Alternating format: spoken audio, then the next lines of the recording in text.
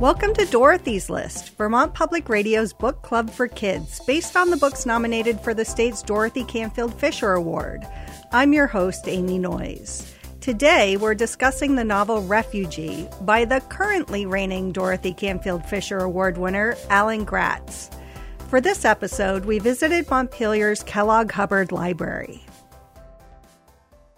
If you had to leave your home forever, but could only bring one suitcase, what would you pack?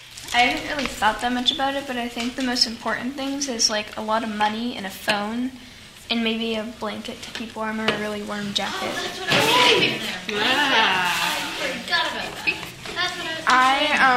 I picked things that are more like not of sentimental value for me than like what I would need. So I picked my great-grandma's jewelry box.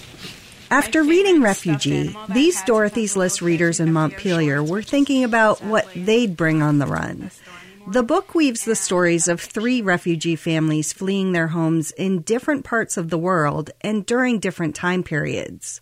12-year-old Bethany Hemingway Brush wondered why, out of all the refugee situations throughout history, the author chose these 3 storylines. Why did you choose those 3 places since there's so many places? Was there anything that stood out in particular for you for those 3?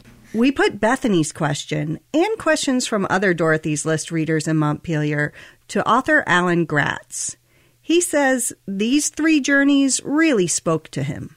I started with Joseph's story and the story of the MS St. Louis. I was already writing books about World War II. I was familiar with the story of the MS St. Louis, a ship that had more than 900 Jewish refugees who left Germany in 1939 looking for refuge, and they were turned away from Cuba. They were turned away from the United States. They were turned away from Canada, and ended up going back to Europe just in time for World War II to break out. And many of them ended up back in concentration camps where many of them died.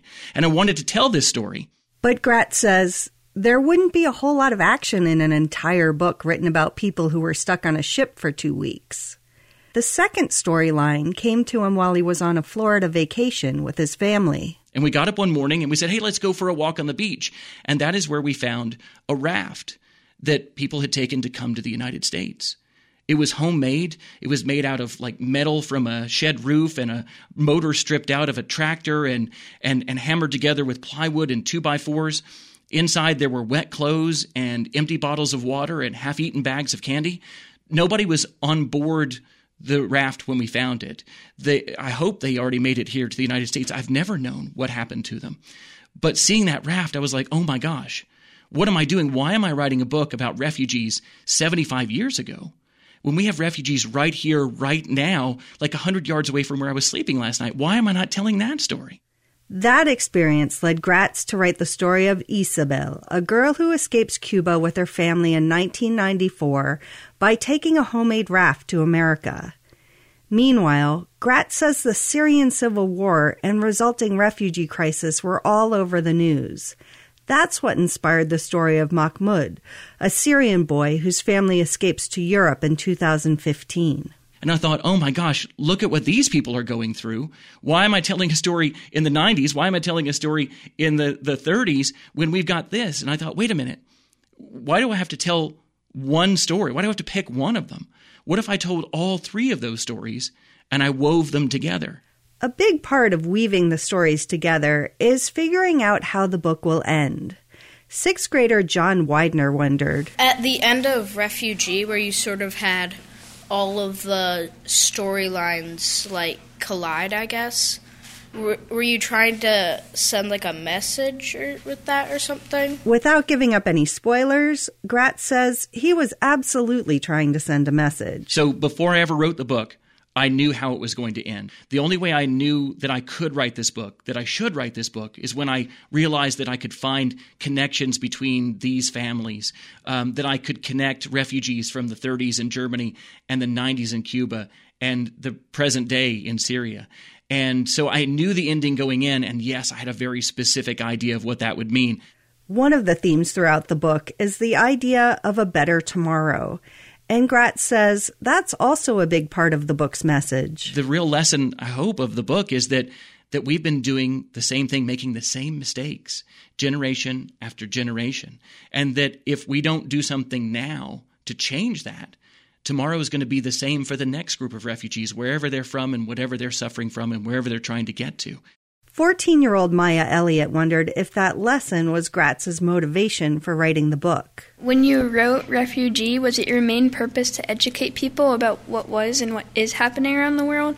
Or did you have another reason to write Refugee? My first thing I ever think about when I'm writing a book is making sure that it's a book that nobody wants to put down, making sure that it's a book that's entertaining. Yes, clearly I had things I wanted people to learn about refugees in the world in this book and things I was trying to say. But my number one goal when writing Refugee and any of my books really is to make it an entertaining story, to make it one that you just can't wait to read the next chapter.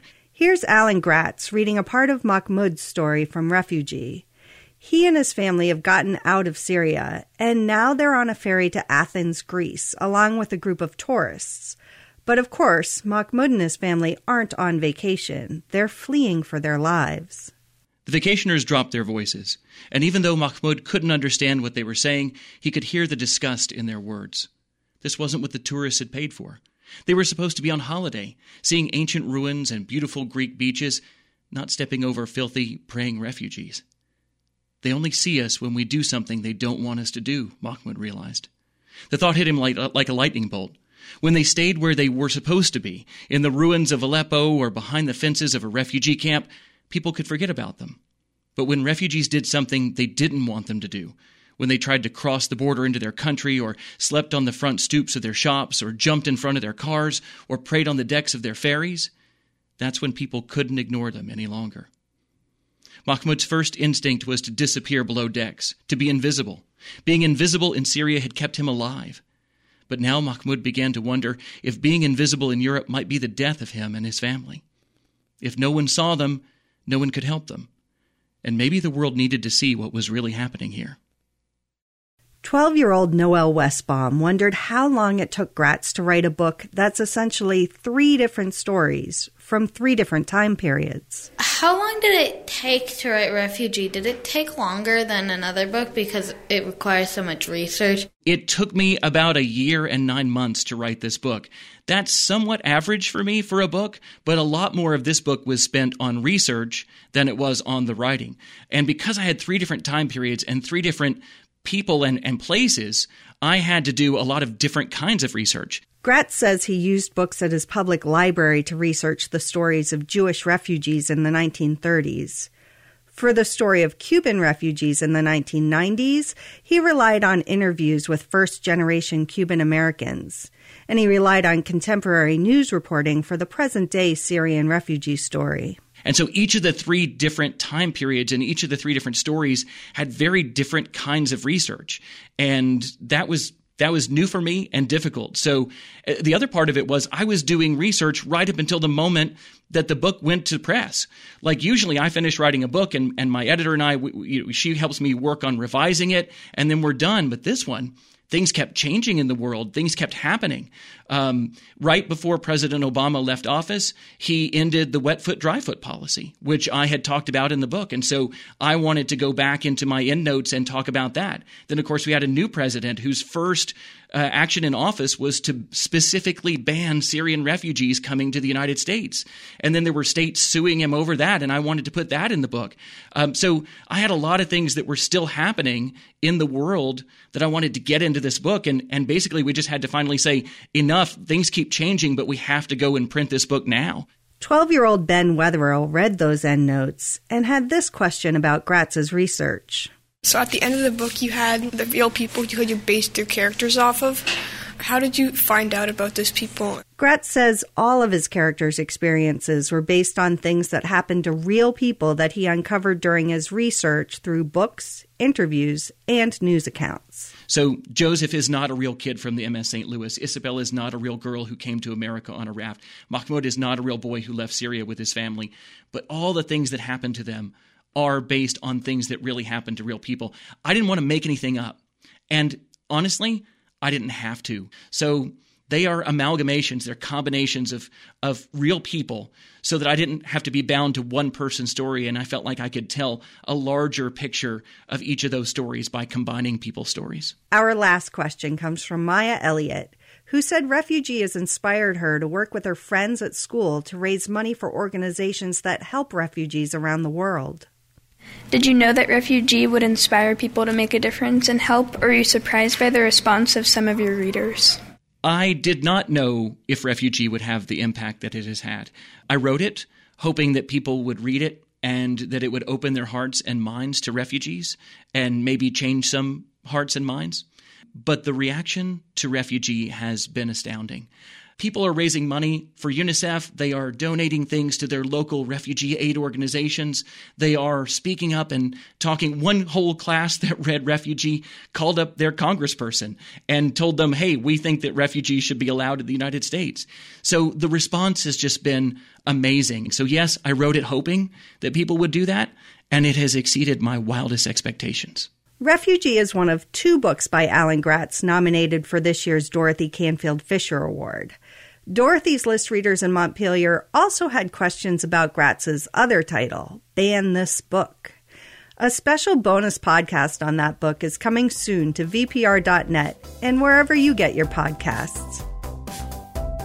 The book is Refugee by Alan Gratz, and special thanks to Kellogg Hubbard Library's Children's Programming and Circulation Librarian Nicole Westbaum. Next time, we're reading Last Day on Mars by Kevin Emerson. That's the next selection on Dorothy's List. Ask your librarian for a copy so you can read along.